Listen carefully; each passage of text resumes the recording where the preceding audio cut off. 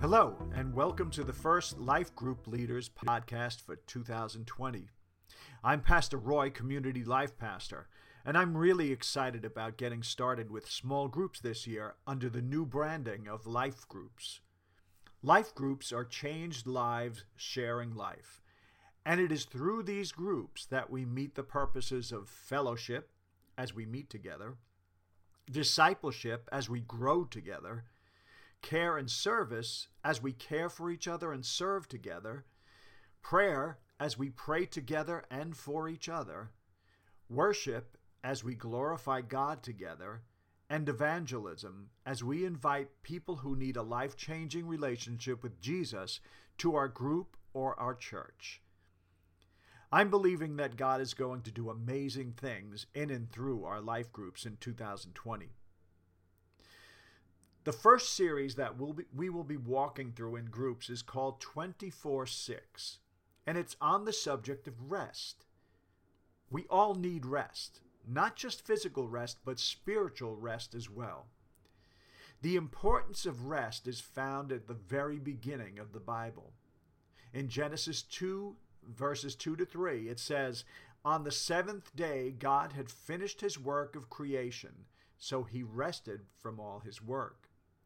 And God blessed the seventh day and declared it holy, because it was the day when he rested from all his work of creation."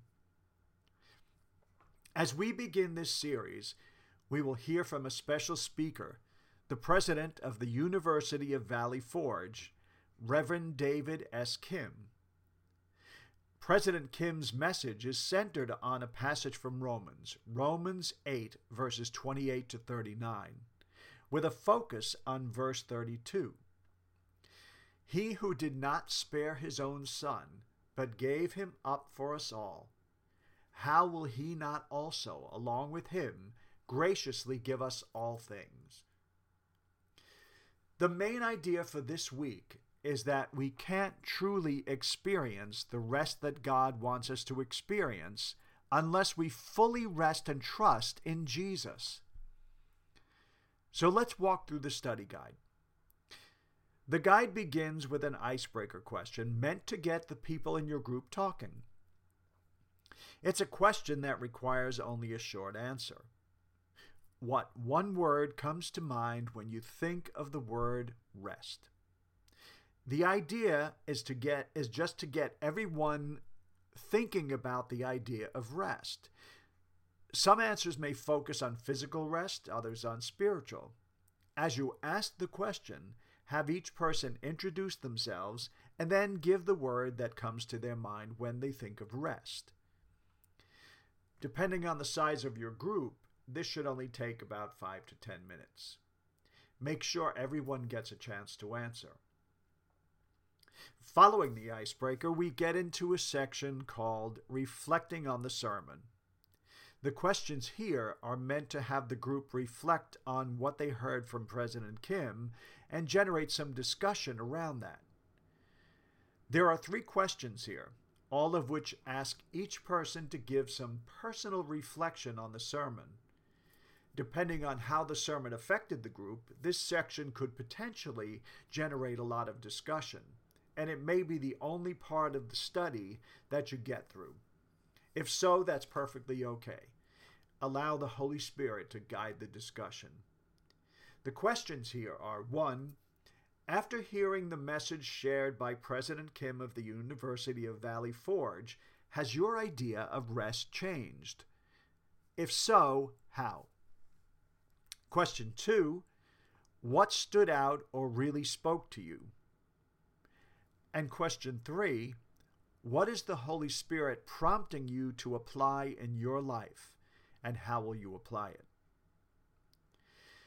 The next section of the guide is titled Digging Deeper, and it is designed to dig deeper into the subject of rest by looking at what the Bible has to say on the subject through additional verses.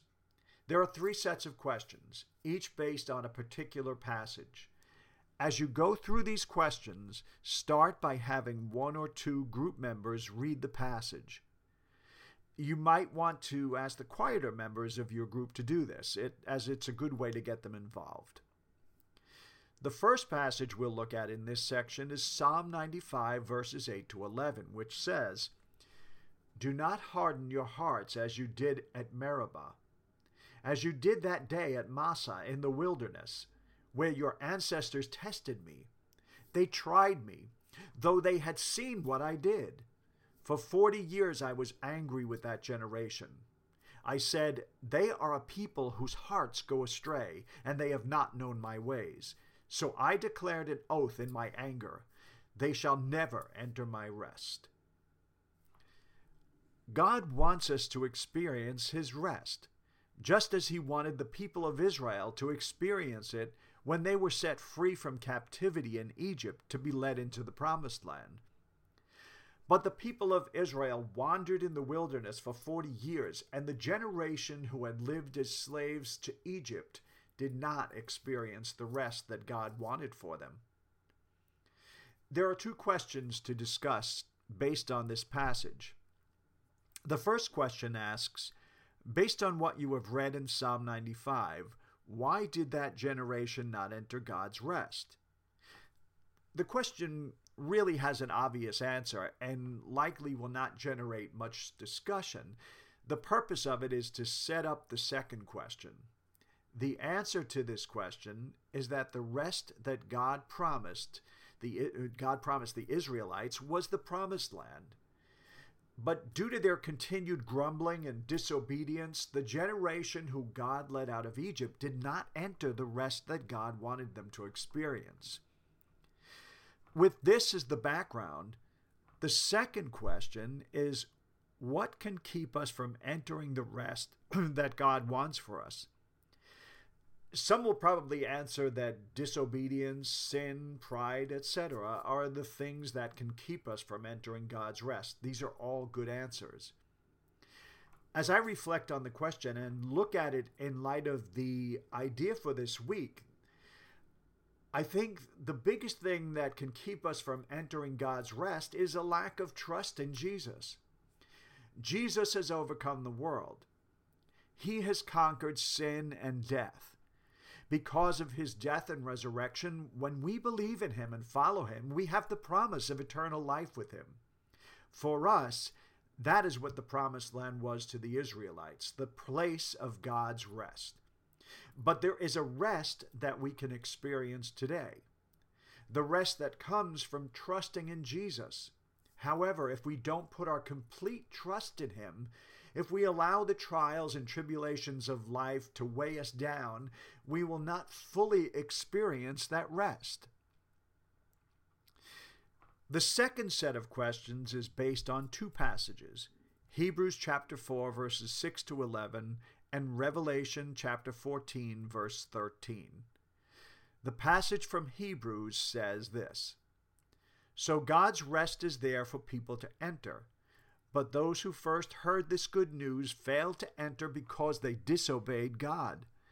So God set another time for entering his rest, and that time is today." God announced this through David much later in the words already quoted. "Today, when you hear his voice, don't harden your hearts." Now, if Joshua had succeeded in giving them this rest, God would not have spoken about another day of rest still to come. So there is a special rest still waiting for the people of God. For all who have entered into God's rest have rested from their labors, just as God did after creating the world. So let us do our best to enter that rest. But if we disobey God, as the people of Israel did, we will fall. The verse from Revelation reads, "And I heard a voice from heaven saying, 'Write this down. Blessed are those who die in the Lord from now on.' Yes, says the Spirit, they are blessed indeed, for they will rest from their hard work, for their good deeds follow them."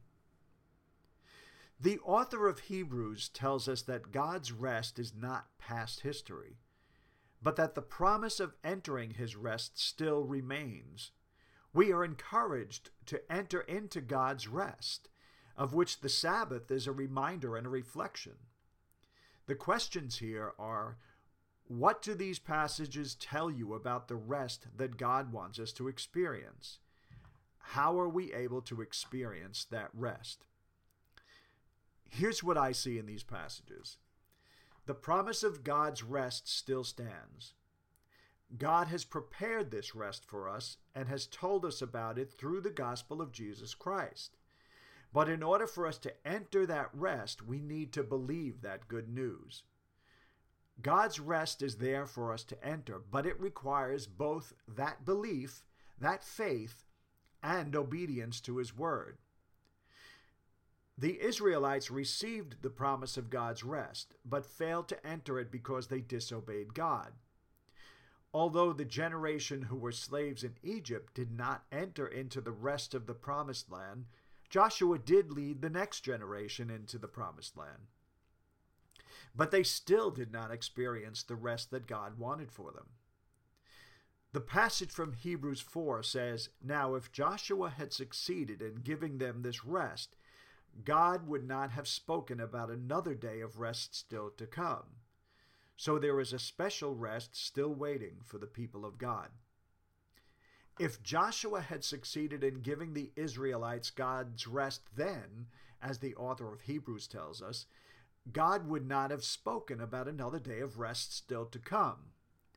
There is a special rest still waiting for God's people, and we need to do our best to enter that rest through obedience to His word and trust in His Son Jesus.